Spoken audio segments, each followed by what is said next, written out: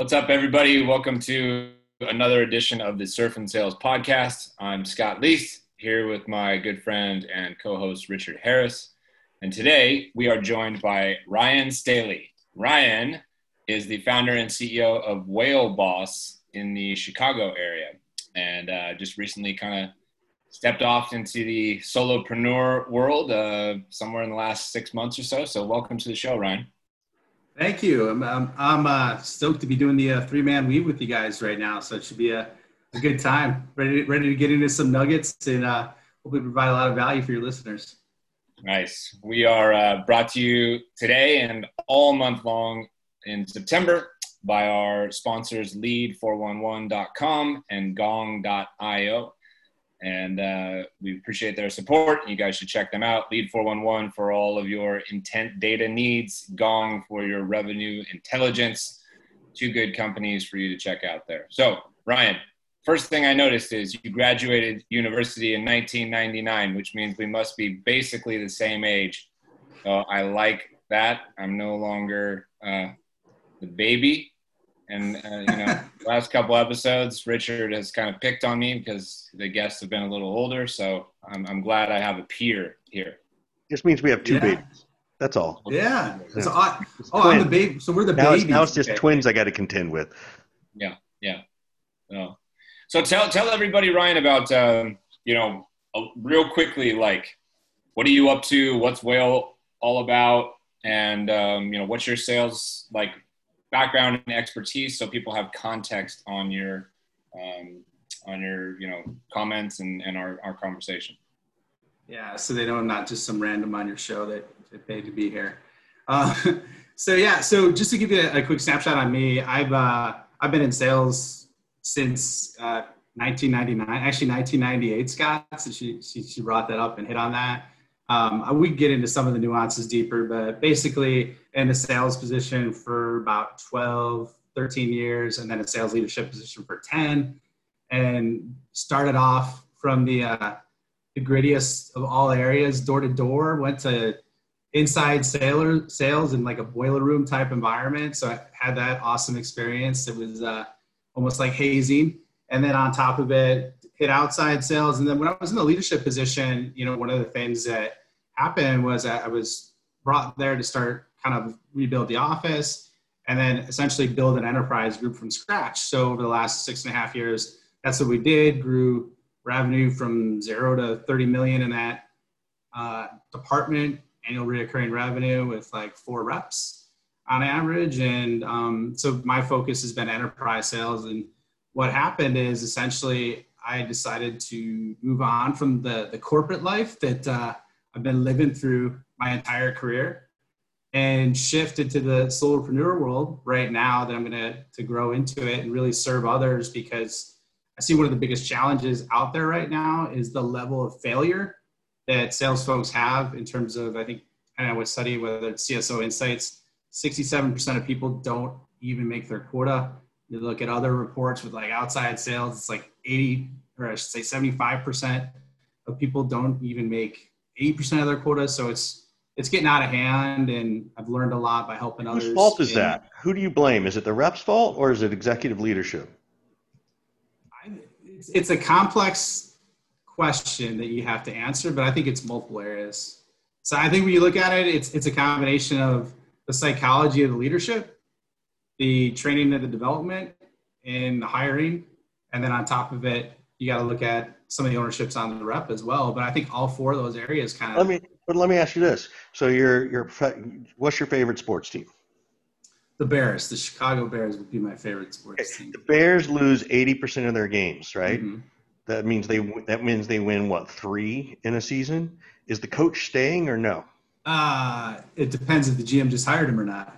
I don't know about that. Fair. That's fair. There's a lot of one and dones these days. I don't know. 80%. A lot of one and done. Yeah.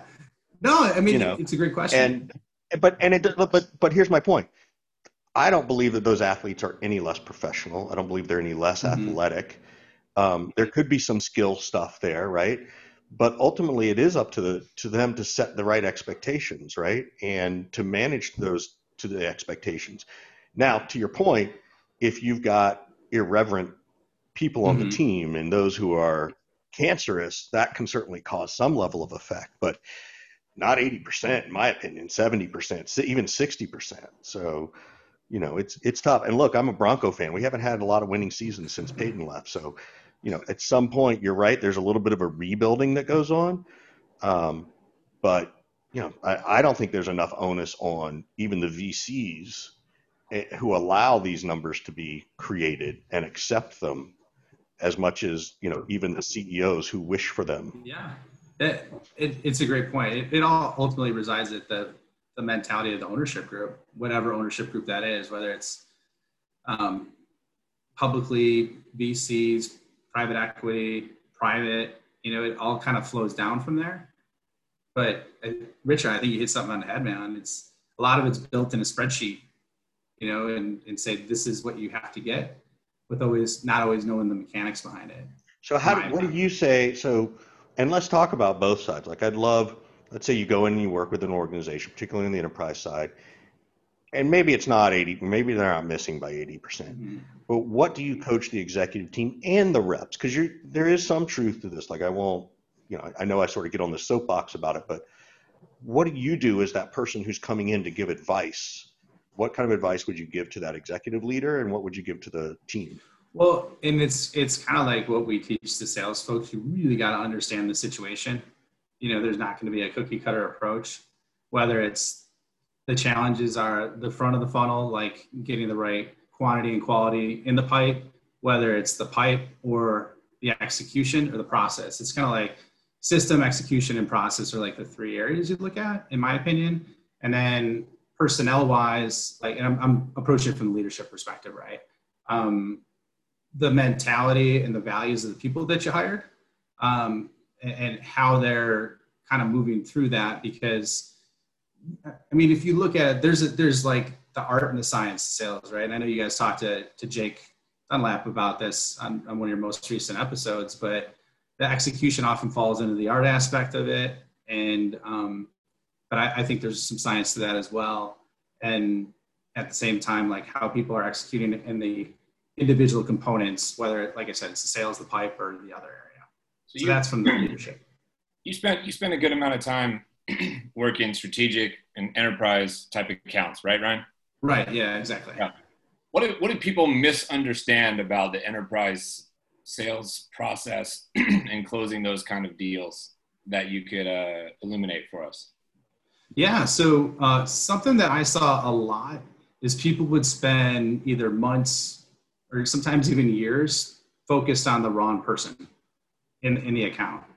And what's happening now is like, you see stats out there that there's like on average 8 people involved in a sales cycle. We were talking enterprise, it could be 15, it could be 30.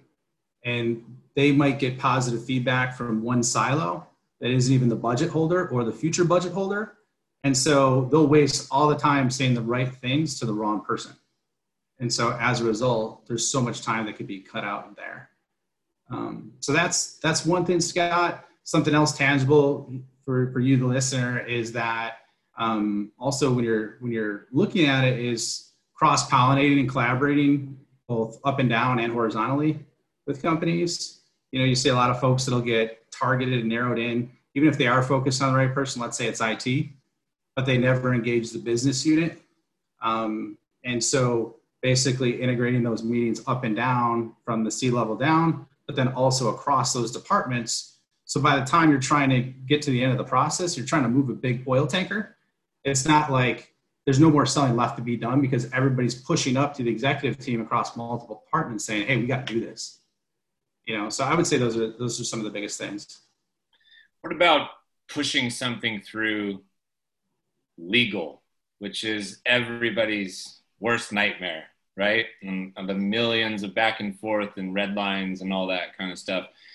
What kind of tips would you give sellers right now who are stuck in this back and forth and they're like, I know they want to buy, I want them to buy, and the buyer's like, I really want to buy also. But what are some cool tips to navigate the legal redlining that you could help us out with? Yeah. So, and are you saying when you're talking the negotiation process or just straight up like legal changes, like legal is just pounding the person because they're trying to mitigate so much risk. I'm talking about like the contract has been returned back to the seller. Okay. Gotcha. The other team's legal department has, taken their red pen out and scratched all over the place. And you're like, oh shit, what do I do now? Right? Yeah.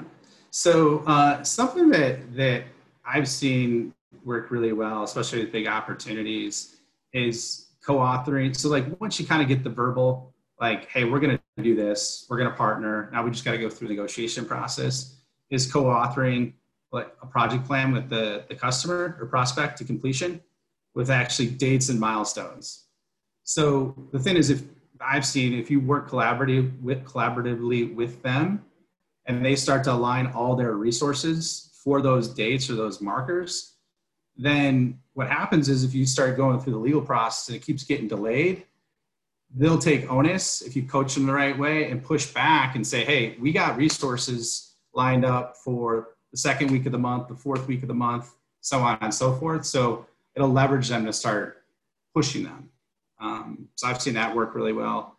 Another thing that has been a good tactic too is, it's kind of like you got to find out with them ultimately what their biggest risk, with the biggest risk they're trying to mitigate. And legal, and a lot of times people sometimes they get charged. You think they're getting charged by the letter, or they're getting paid by the letter with the crap that they X out. But in terms of doing that, eventually it gets to the point where you go to your champion, you're like, hey, like this is being borderline ridiculous. And if they're not on the call, you have them on the call, or you coach them exactly how to work around that. So there's just a couple examples. Yeah. And then did the experience in the enterprise world give you more confidence to move into entrepreneurship than if you'd been in mid-market or SMB, or is it totally different? Yeah, I think so. Any kind of sales is entrepreneurship and training, in my opinion. It's like, because half of what you do if you're creating your own company is selling. I don't care what you're selling. Half of it's sales or marketing oriented. So for me, it gave me, I would definitely say it gave me more credit, because throughout that process, I was essentially selling to some of the smartest people in the world, to the biggest companies in the world. And then the cool thing in being a leader is I got a bird's eye view of so many different opportunities. But at the same time, it taught me patience, because the sales cycles are so freaking long. And so throughout that, there was so much grit that had to have been established as a result of it, that I think is like the fiber of my being now. And so like little stuff happens and it doesn't bother me. We hear this word, and it's interesting because I feel like we've heard the word grit several times in the last week. What does grit mean, though? Like, talk about it tactically as well as emotionally. Like, we get the concept, we get it, but particularly in these long, and when you say an enterprise sales cycle, are you talking 12 to 18 months, 2 years? Are you talking 7 figures, high 6 figures? Yeah. So, I'll give you a frame of reference first, Richard, and it's a great clarifying question. So anywhere from like what I would say, and enterprise is different, but the scope that I'm looking at through the deals were anywhere from 500K to 20 million plus. So that was kind of the range. And then the length, I would say, like the sales cycle length, we did a study on it at my previous position. It was like on average, it was a 10-month sales cycle with some going a couple years. You know what I mean? From that perspective. Right. So how do you then, and that's exactly what I wanted to hear. So now define grit. Yeah. So I think you're right. There's the emotional component. And I noticed like you put a lot of great posts out there about like the emotional aspects of like working through things. And I was going to tell you that I saw that, but that was awesome. I've seen it on LinkedIn. But like, I'll give you an example. So there was a $16 billion company we were selling to, and emotionally, they basically told us after they told us, we're going to move forward with you. And then after that, they told us 2 or 3 times that we can't do this. So it's a deal you're working on for 1.5 years almost, right? And then they tell you, yeah, you're going to get this deal. And then you're getting farther in the process, you're negotiating. They're like, oh, we just found out we still have an agreement with someone on this piece, so we can't do anything. So what do you do? So that happens, right? You know, you're in. So how do you then tackle that objection? Right. And well, you just have to, it was so funny because I went through that stage with my team on so many different deals before. It didn't phase me, even though that was the largest deal we ever worked at the time. Yeah, but what did you do? How did you work it? Yeah. I'm pushing you hard because this is what people want to hear this stuff, right? Yeah. No, so, and that's what I was going to get to, dude. So I love the point in this. So yeah, so essentially you have to do is you just can't stop. Like people are going to say no at the end of the process or have reasons. And most people fold up like a lawn chair. But again, what do you mean we can't stop? I'm not letting you off the hook. No, I'm not trying to get up. I know. I'm just poking fun at you. No, it's cool, dude. So like, for example, like to get hyper tactical, they told me that. And it's like, okay, well, let's talk through that. What exactly does that mean? Get really specific. Why can't you do something all of a sudden now versus a week ago, you gave us the verbal approval and the whole committee approved on it. Mm-hmm. And so then the next statement was, well, we found out we have an agreement on this that is, locked in, which it wasn't locked in, right? The customer didn't totally understand what they were engaged with. So how did you get them to review that, right? Because a lot of time, and I think sales reps get nervous. Oh my gosh, I'm afraid to tell them they're wrong, or, show me the contract. Maybe I can see, which is what we would all want to do. Right. How did you coach your team to your point, have grit, be respectful, and help figure that out? Yeah. I would say that the key ingredient is whenever you have like a massive disruption in a big deal is ask questions, ask clarifying questions, and keep going layers and layers deeper. Because most of the time when you're dealing with big companies, there's misunderstanding about what's truly happening in the company. And they make assumptions on stuff and they just think that that's it. But a lot of times you'll find out like, oh, well, that comes up all the time. This is what you have to do. And you get to the core of what the real objection is versus just taking it at face value. So what kind of things did you find were the real objection in the essence of, hey, we don't think we can do this because there is a legal agreement? And granted, the prospect may think that, like they may be right, like, yeah. Oh, legal has told us this, so I can't go against legal. Yeah. Well, and that's where it was our champion that told me that. Like literally, this is weird thing. I was on vacation with my family at Disney World, and we went to the Olive Garden. I was negotiating the contract in the Olive Garden, which we never go to Olive Garden, but you gotta love some breadsticks and salad, right? And he's freaking me telling me like, oh, we're not gonna go with this agreement. And so it's just like, okay, well, tell me exactly what happened. Sometimes it's political positioning of people that want their own guy in there or gal in there. Sometimes it's just as simple as that. But then you dig deeper. It's like, okay, well, why can't you do that? Well, basically, we have an agreement that's in place. Okay, well, is it cancelable? Well, the one guy says it's not cancelable. Well, have you looked at the agreement? Have you looked at the T's and C's of that agreement? Is there a way where we could adjust the agreement down gradually and shift off it versus all of a sudden, draw a line in the sand and cancel? And who does that person report up to? Like a lot of times there'll be a saboteur in the account that appears at the nth hour. And so that's usually who you're trying to deal with and trying to overcome with that. I love the use of the word saboteur right there. That's fantastic. Thanks, man. Always happens. That might be the title of the episode of how to handle the saboteur of your big deals. Yeah. I want to know about the commission and the comp on a $20 million deal. Yeah. What should somebody be expecting who's in a sales role where they're literally closing deals of that size and scope? Are we talking about 5%, 10%, 1%?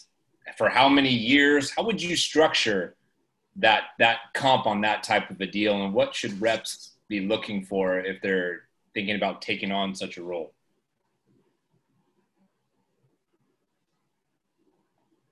Sorry, cut out, guys. You still with me? Yeah, we're here. Okay, so I heard you say, what is the commission size for a $20 million deal? What would... Yeah, so how would you structure comp on that if you were going to build it out? Is it 1% of the deal, 10% of the deal, 5%? paid out over a few years? Like, how would you structure that, and what should a rep be looking for if they're getting into that type of sales cycle in terms of their comp? Yeah. So it's a great hard-hitting question, Scott. I love it. The details, the nuts and bolts of it all. Show everybody the money, Ryan. To give you, and I'm doing air quotes, a hypothetical example of what one would do in a vacuum in a situation like that. So like in terms of structuring comp, I would say you probably want to have a component where it's paid out upfront, and then also a component that's a residual, because we're talking like total contract value, right? It's like a reoccurring revenue opportunity. And so you could pay, from a comp perspective, you could pay someone anywhere from 20 to 40% of the monthly payment upfront, depending on what your margins are, and depending on what the margin you have in the deal, because there could be a sliding scale there. And then in addition, give them a percentage of residual, because that's going to do a couple of things. It's going to want the rep to stay around, and it's also going to want the rep to support the customer in the way that they need to be supported, because they're continually getting paid off them. And that could range anywhere from, I've seen 2%, I've seen 4% of the monthly spend as well as a residual. So to break it into tangible dollars and cents, because people probably don't have their calculators out if they're driving their car or doing whatever the hell they're doing right now. If you're talking 500K, you got 30%, you could do 150K up front. Maybe you could cap that. Sometimes it's capped at like 100K. And then you get those residuals, which we're talking 3%. That's 15K off that. What do you do when it's, hey, look, the average deal size is 150K for the year. You've got a structured comp of 10% or something like that, and all of a sudden the whale comes in, right? It's the $1 million deal, and now all of a sudden execs want to be, well, we're not paying you $100,000 on this deal. No. Is that fair? And if yes, great. If no, how does a rep, they need to get to the emotional side of that, but how do they properly negotiate and talk about what should be fair to them? Yeah. So I'm a big proponent that it's not fair. I've seen those situations, and it's one of the most damaging things in a relationship if you pull back what you committed to in terms of revenue. So I'm really against that, because I've been in that situation before, and it's not cool. Yeah, it's a real quick way to piss off your sales team. Yeah. Oh yeah. And then it's like an infection that spreads, because everybody talks about that shit. So, and I've been in the situation too, where I've had years where reps were making more than me as a leader, but they just killed it, so that's part of the game, and executives have equity, and executives have other means and levers that they get paid. So I don't think you can look at it in a vacuum. And then Richard, I think the other thing you asked was just about leadership and how to work with leadership. One of the things that I'd encourage folks to do is, when they're evaluating a company to work for, is truly understand if it's a sales-driven company or if it's an operations-driven company. Yeah, that's a great point. Now, what are the questions somebody might ask in order to figure that out? Yeah, and it's a beautiful thing about LinkedIn. But the questions you could ask is, you could literally say, okay, like, what's the background of the CEO? What's his primary focus in the business? Is he more sales oriented? Does he focus on operations? And that's usually really telling, because if there's a sales driven CEO, from what I've seen in my experience, a lot of times they don't want to do that. They don't want to like pull back commissions or things like that. Whereas the ops guy is always looking at, not always, in some cases, looking at margins all the time. And so that's a really quick question I would use to try and identify that. But aren't the margins the same? Isn't the margin the same on a 7-figure deal, as well as, and to a certain extent, the margins are even 30 times greater on a big deal? Yeah, they are. However, they look at it as like, okay, I could improve my EBITDA if for this big deal we only paid out 20% instead of 30%. And because they're looking at it, not always, and it depends on the ownership group, but the investors. And I've seen a lot of operations focused companies take that approach. I think perhaps perhaps the larger point that he's alluding to, Richard, is a founder or CEO who comes from a sales-driven background is probably going to tread very carefully about diminishing sales commissions and affecting sales leaders and sales reps comp.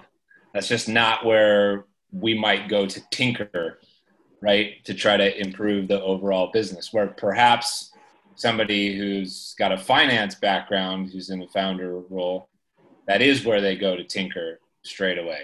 Am I putting words in your mouth, Brian, or is that kind of where you're going? I agree. So Richard, what have you seen, man? Have you seen the similar parallels with folks or no? So, in fairness, I haven't been in the end user or the bag carrier role or leadership role in about 8 years. So I think things have gotten better. That's my impression. But I still see it and hear about it. I probably see and hear about it more at the earlier stage startups, because to your point, it's about EBITDA and the next round of funding. And, there's some of that. I've encouraged reps to ask for, okay, don't pay me that. Give me extra equity. Mm-hmm. Give me the equivalent of that in some kind of equity form, or even half the value in equity, so that when this thing goes, I can earn it back later, right? That's sort of the advice I've been trying to give people. And that becomes a whole other, we got to go to the board, and that's a different compensation, and now we're treating somebody different, and blah, blah, blah. And it's like, well, and my answer to that is, yes, but you're also treating me different because you're changing my comp mm-hmm. plan. Like, so it's all about what is fair for everyone, not what's the least amount. And it's, I get it. Like, that's the CFO's job. That's, the operations job, but it's also my job too. So, it's just one of those things that I think rubs me the wrong way from some deals I've had in my past. And maybe I've just got a hangover from it. And, maybe I just want to be controversial too. So if there's any VCs listening, yes, I'll still work with you, but no, and that just expect honest answers. That's awesome, man. I mean, that's awesome advice, because you're like, hey, listen, I still execute on what I needed to do, and the other thing, this is outside the VC world, but I've seen it also on the other side. I've seen it at a mature company, and then the private owner sells to a private equity company, and they leave things alone for the first few years, but then they start getting stoked and ready to sell, and they want to make the books look as attractive as possible. So they look at ways where they could cut, So there's all sorts of scenarios you run into. Yeah, but you wouldn't be able to sell it at all if I didn't bring in that big deal, right? Like, that's, again, like, how do you keep battling this argument in a fair way? So I'm going to get off this horse, because we're going deep on it, and I don't need to beat it anymore. But that's cool. Thanks for entertaining that part of the conversation. Now that you're doing, coaching and training and everything, Ryan, and maybe this question goes for Richard too, because you guys are both in the same world now. I want to hear a funny story from you, Ryan, about the worst sales training that you ever got or sat through, and what was so painful about it. That is such a random question that I would never have expected you to ask, which makes it a great question within itself. For those of you that are listening only, Scott just did an air pump with his fist because he's excited to throw me off. That's right. Scott, I think we found our third person to be in the booth on Monday Night Football, right? Yes. We found our Dennis Miller, right? He's giving us the color commentary. I told you we're doing a 3-man weave, So, and I was just saying all that stuff to give me more time, because I'm still trying to process what my answer is. Man, I've been through some doozies. So, I think the worst is like, I've had situations where the guy just goes up there and talks and doesn't engage anybody, and everybody's like blackout, dead behind the eyes after like 30 minutes, and it's like a whole day long meeting. And then he's using like examples that aren't even relatable or relative to what those people are going through, or like the guy has never sold anything in his life, but he's supposed to train you how to sell and has never had any success. So I think those were the two like worst possible experiences that I've seen. So taking those terrible, miserable experiences that probably a lot of people have been through, what are the things that you're focused on in your own business and delivering training to avoid those pitfalls? And some of them are very obvious, but like, what are some of the training techniques and tactics that you're doing right now to get people fired up, to get them to learn and then apply continuously the things that you've been through, and to keep them engaged? Yeah. So, and I'm still building some of this out. So the answer I give you today could be completely different in like a month, you know, in terms of being 1,000,000% transparent. Something that percent transparency about running off and starting your own business. Like, I don't have everything totally figured out yet, but here you are, and you're doing it, right? Yeah. So I would say the biggest thing that I saw the most success with getting people engaged and wanting to learn is aligning with their vision and really what the individual wants to accomplish. Because people go through different stages of life where their priorities are different. So at one, it might be, they're looking to get married and start a family and buy a house and earn extra money to align with that. Another might be, say they're more experienced, their kids are going through college and they need to earn extra money for that, or there's different like life events that trigger people to want more. So I try and find those.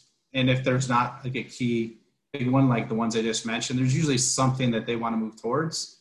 So if you can get that in their head to link to those two things, it gets people to pull instead of pushing them.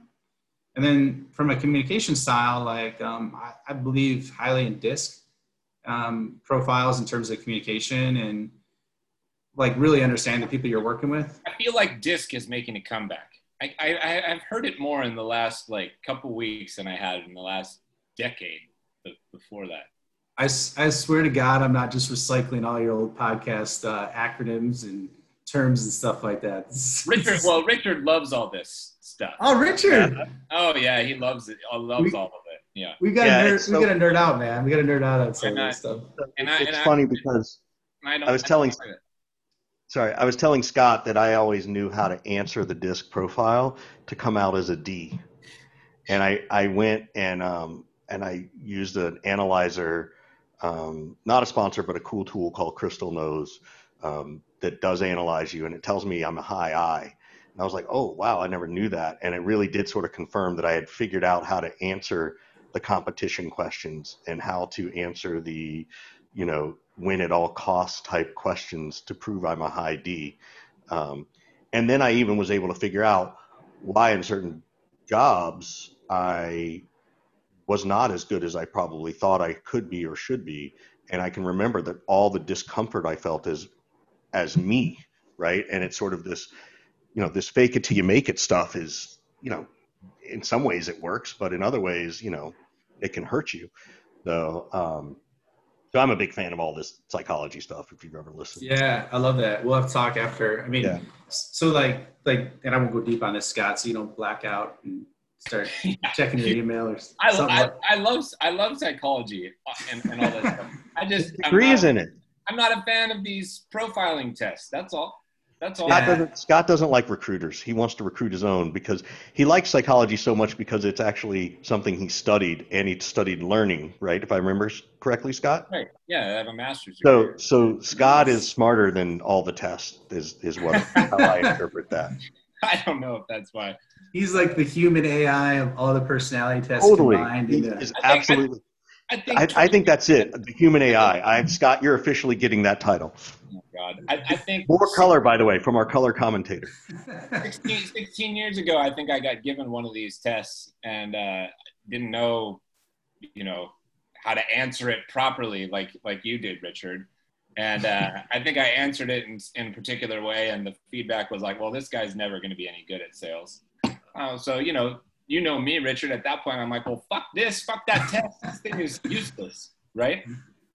I'm still biased from there. Well, so here, I'll give you a tangible way that's like, in terms of my experience, where it's been legit. So, understand the person you're working with, and like Richard's saying, their inherent strengths or weaknesses. You could work with them in a better way, because, like, for example, I had a rep that was a high I that killed it, was rep of the year. And then I had a rep that was a high C, which is like very detail oriented introvert, that ended up doing the same thing. and they like being rep of the year, and they both had different strengths and different weaknesses that I had to like supplement when working with them. So like that's something. Yeah, I also think too the challenge I have, and I think this might be maybe underneath Scott's challenge. I'm going to analyze them a little bit. Is that these tests are great at helping you figure out who the rep is, right, and how they're motivated. Mm-hmm. But there's zero training to the manager on how to bring out the best in the I or the D. And we're sort of left to our own devices to figure that out. And I think that's changing now. I think that's been a big shift as we talk about the EQ, right? And the emotional quotient and what that means not only at the rep level, but also the management level, right? Like I think that's the piece that's, and I know that, and I've worked for Scott as well as with Scott, and that's what Scott knows how to do. He knows how to manage those personality types. And when he says, you manage the team, but you coach the individual, I don't know a lot of sales leaders who know how to really do that. Scott does. So for as much grief as I like to give Scott, I do know where you're good. So he's the human AI. He's going to crush that. He is the human AI. You're going to hate me after this episode. So anyways, but hey, so check this out. So there's one thing too, and I got to dig into this, guys, but Richard, I don't know if you saw it, but like, so, and Scott, you might actually find this interesting, but with the DISC, there's another layer on it where it's the same line of questioning, like the same DISC test, but then it identifies like the top values of the person taking the test. Is that the divine? Like there was DISC and then there was divine. Did you ever hear the divine? No, I haven't heard of that. I got to like DISC. Check it out. Yeah. DISC was taught to me as like it's an X-ray. Mm-hmm. Divine goes into the motivation behind it, right? Richard is get to the point, those kinds of things. And by the way, here's why Richard's that way, and here's how you do need to motivate them in those ways. So it's one's the X-ray, one's the MRI. Divine is the MRI, then. Huh? Oh yeah, great analogies, guys. So we got time for two more questions. So the first one is, let's talk about ramp, right? And particularly at the enterprise level, because these deal cycles are so long. How do you, I don't know, and this is a long answer, but how do you choose the right rep that you're willing to give 10 or 12 or 18 months to get that first deal in, right? And how do you look at it? I don't know if personality is right, if it's D's and I's and stuff. And then how do you do it at the comp level too? Yeah, so it's good because, I mean, I was one of the jobs that, and I had a few over my career that didn't work out for me, was because they didn't give a lot of ramp time, and it was just like, you didn't hit your number and it's 9 months in. How did you not do that? So one of the things that I've seen work solid in that situation is you almost map out like a quarter by quarter plan for them in terms of like a roadmap to get them along the way of building up their pipeline.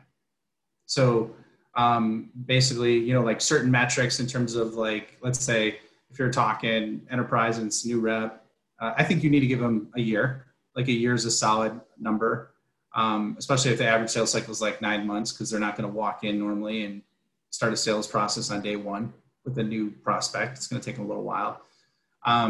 The other thing is in terms of comp, structuring it is around like the pipeline and so like kind of the metrics component of like first appointments versus converted opportunities with both quantity and size, if you will. And then kind of look at that quarter over quarter, and you could offer like a bonus component if they hit those metrics, or like a guarantee if you're integrated in there. So those are a couple of things that I've done in the past that seem to work pretty well. And if people aren't hitting their benchmarks 3 months in or 6 months in, you have a problem. And it's really crystal clear on what they have to do because they agree upon it when they sign on. So it's part of their offer letter. If that makes sense. I want to go just barely backwards because you said something about, I'm getting grief. Basically, I've been here 9 months and somebody's, mad I didn't hit my quota yet or whatever. Like, what I want to know is, how do you suss out whether you've made a bad hire when it's going to take 9 to 12 months to really have like given them the proper amount of time to go through a full sales cycle and close a deal. Like, is there any way for me to know, right? Other than just, is it just like there's no activity or, no pipeline showing up? Like, how do I know? Is there a way for me to know, like, oh man, I screwed up, I should flush this person out sooner? Is that an impossible task in a super long sales cycle world? Well, I don't think it's an impossible task. I mean, there's the qualitative component is you see how they interact and how customers align and engage with them. But at the same time, there is the numbers aspect. So it's like you're taking the quota and breaking it down into more micro components so that it's just like setting a goal, right? Like if you set a goal that's very general and broad, you don't know if you hit it, you don't know what's going on. But if you give them specific metrics and they're tracking, then it gives you a sense of if they're on track. And here's what I would say too, Scott, that'll help out versus like, oh, this person's great in front of customers, but they never convert anything. You know what I mean? It kind of like, you got the tangible aspect and then you got the subjective aspect. You kind of burn them together. You know what I'm saying? So that's how I would approach it. That's great. Good. That's really solid. So we gotta go with our last question in a minute, but before we do, again, just a shout out to Lead 411 with the best intent data and direct dial phone numbers, as well as Gong.io, who recently got another huge round of funding. So, we're very appreciative to our sponsors to let us have these conversations. So, Ryan, what can we do to help you? How can we do something to support you? Whether it's a cause, obviously, please give out your contact information aside from LinkedIn. You've been very gracious with your ideas, but is there a cause you're out looking for? Do you have some advice that you want to ask? We're happy to answer and support you. Yeah. So I would say like, it's been awesome to be on the show with you guys. And I'm really early on in my journey right now. So like, I'll ask for advice. I'm going to hit the advice button. Dennis Miller's going to hit the advice button right now. I'm still in the stage where I'm growing and developing. And then the whole purpose design behind it though, is to start increasing my contribution to the world and making an impact. But right now, daddy's got to bring home the bacon, So in light of that, I wouldn't say you guys are grizzled veterans, but you guys have some amazing experience or farther along this path than I am. So like, what if you were me, right? And I'm 4 months in, what's the most important thing you would focus on right now? And you've seen some of my stuff that you would advise me to do or recommend that I connect with or anything along those lines. I would just love to hear your feedback. Well, first of all, I am hardly a grizzled veteran at this. This is literally my 12th month on my own. So my fiscal year, if you want to call it that, will end at the end of September. So, Richard, this is a better question for you, perhaps, than me. Yeah, Scott pretends to be the babyface assassin. So, so these are the things I would tell you to focus on. One, getting customers. You're going to cut some deals early that you would never cut again, in a year from now. And that's okay because you want the story. You trade out the story for the price, right? You trade out the logo, the case study. By default, in every one of my contracts, it says that people will agree to a case study. I get a CEO quote, I get a VP of sales quote, and I get a sales rep quote. A good 50 to 60% of people don't even read that part of the contract, right? Some will negotiate it out, and I'm okay with that. But it also gives me leverage for when it does come down to cutting some of those deals. Like, wait, I got to use this stuff, there. And sometimes they'll say, when mutually agreed upon. I'm like, okay, fine, no problem. Add that phrase. But make sure that's in all your contracts. I think to what you are already doing is just keep putting out quality content on LinkedIn so people know your name and your voice, and and at least join one community of whether it's Modern Sales Pros or Revenue Collective or Rev Genius or Sales Hacker. Be a voice in one of those communities. It's hard to do multiple. I'm running into that challenge now because everybody wants me to do stuff, and I'm happy to, but I kind of have to feel like, okay, I could spend my whole day writing responses to shit if I'm not careful. So those are the two main things that I would tactically look at. I also think you need to understand what your value is, right? Like, what do you bring? Look, if you're closing enterprise deals, your pricing needs to be at that value. not at, maybe you take a small gig for, under, for 4 figures just to get a couple of logos and stuff. But after that, you're worth way more than that, in my opinion. So I'll pause there and see what Scott wants to add. Yeah, I've been trying to think of what to add. I think what has worked well for me is to have lots of different revenue streams and ways to bring in money. And this is a little bit contrarian to people who tell you just go real deep on one thing, find your niche and like just do that. I don't know that I've done that and followed that advice. I have advisory gigs, I have private coaching clients. Richard and I do surf and sales events, surf and sales podcasts, generates revenue. Thursday night sales community now generates revenue. I wrote a book. I just finished writing my second. So I have all of these different like creeks and streams feeding into, Lake Scott, if you will, right? And I think that really helped me like take the pressure off, maybe like, oh, I got to find, X number of clients as fast as possible so I can pay the bills. It's more like, no, okay, I got these little, funnels kicking in some cash and whatnot, so I can, take my time a little bit. So I think diversification, how many different ways can you make money? How many different types of offerings can you have, as opposed to, not that this is you, but as opposed to like Scott only does sales trainings with this type of company on these days. Like that just feels like very limiting to me. Right. So that would be my only kind of add-on is look at different ways that you can bring in revenue to yourself. I will jump onto that, and I will say that Scott and I have different approaches, and I built my business differently than Scott. Yeah. And I tell you, and we talk about this. We talk about, well, how much are you bringing in? We sort of compete a little bit. And in Scott's first year, he's crushing me, like in sincerity.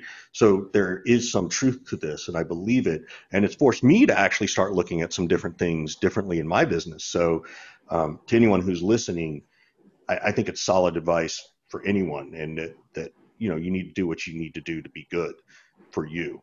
So yeah, no, that's awesome advice from both of you guys. Some great nuggets in there. So I love it. Yeah. Thanks for the feedback. Well, thanks so much for spending some time with us this afternoon, Ryan. We appreciate it, and stay in touch and let us know how we can support you and your new endeavor. Yeah, sounds good. Thanks, guys. And where can they email you if people want to listen, if they want to contact? Sure, yeah. So I actually have a show that I launched called the Sales and Marketing Built Freedom Podcast, and then on LinkedIn, you connect with me on LinkedIn, DM me, and then my email is ryan@whalesellingsystem.com. Cool. Awesome, man. Thanks again, Ryan. All right. Thank you.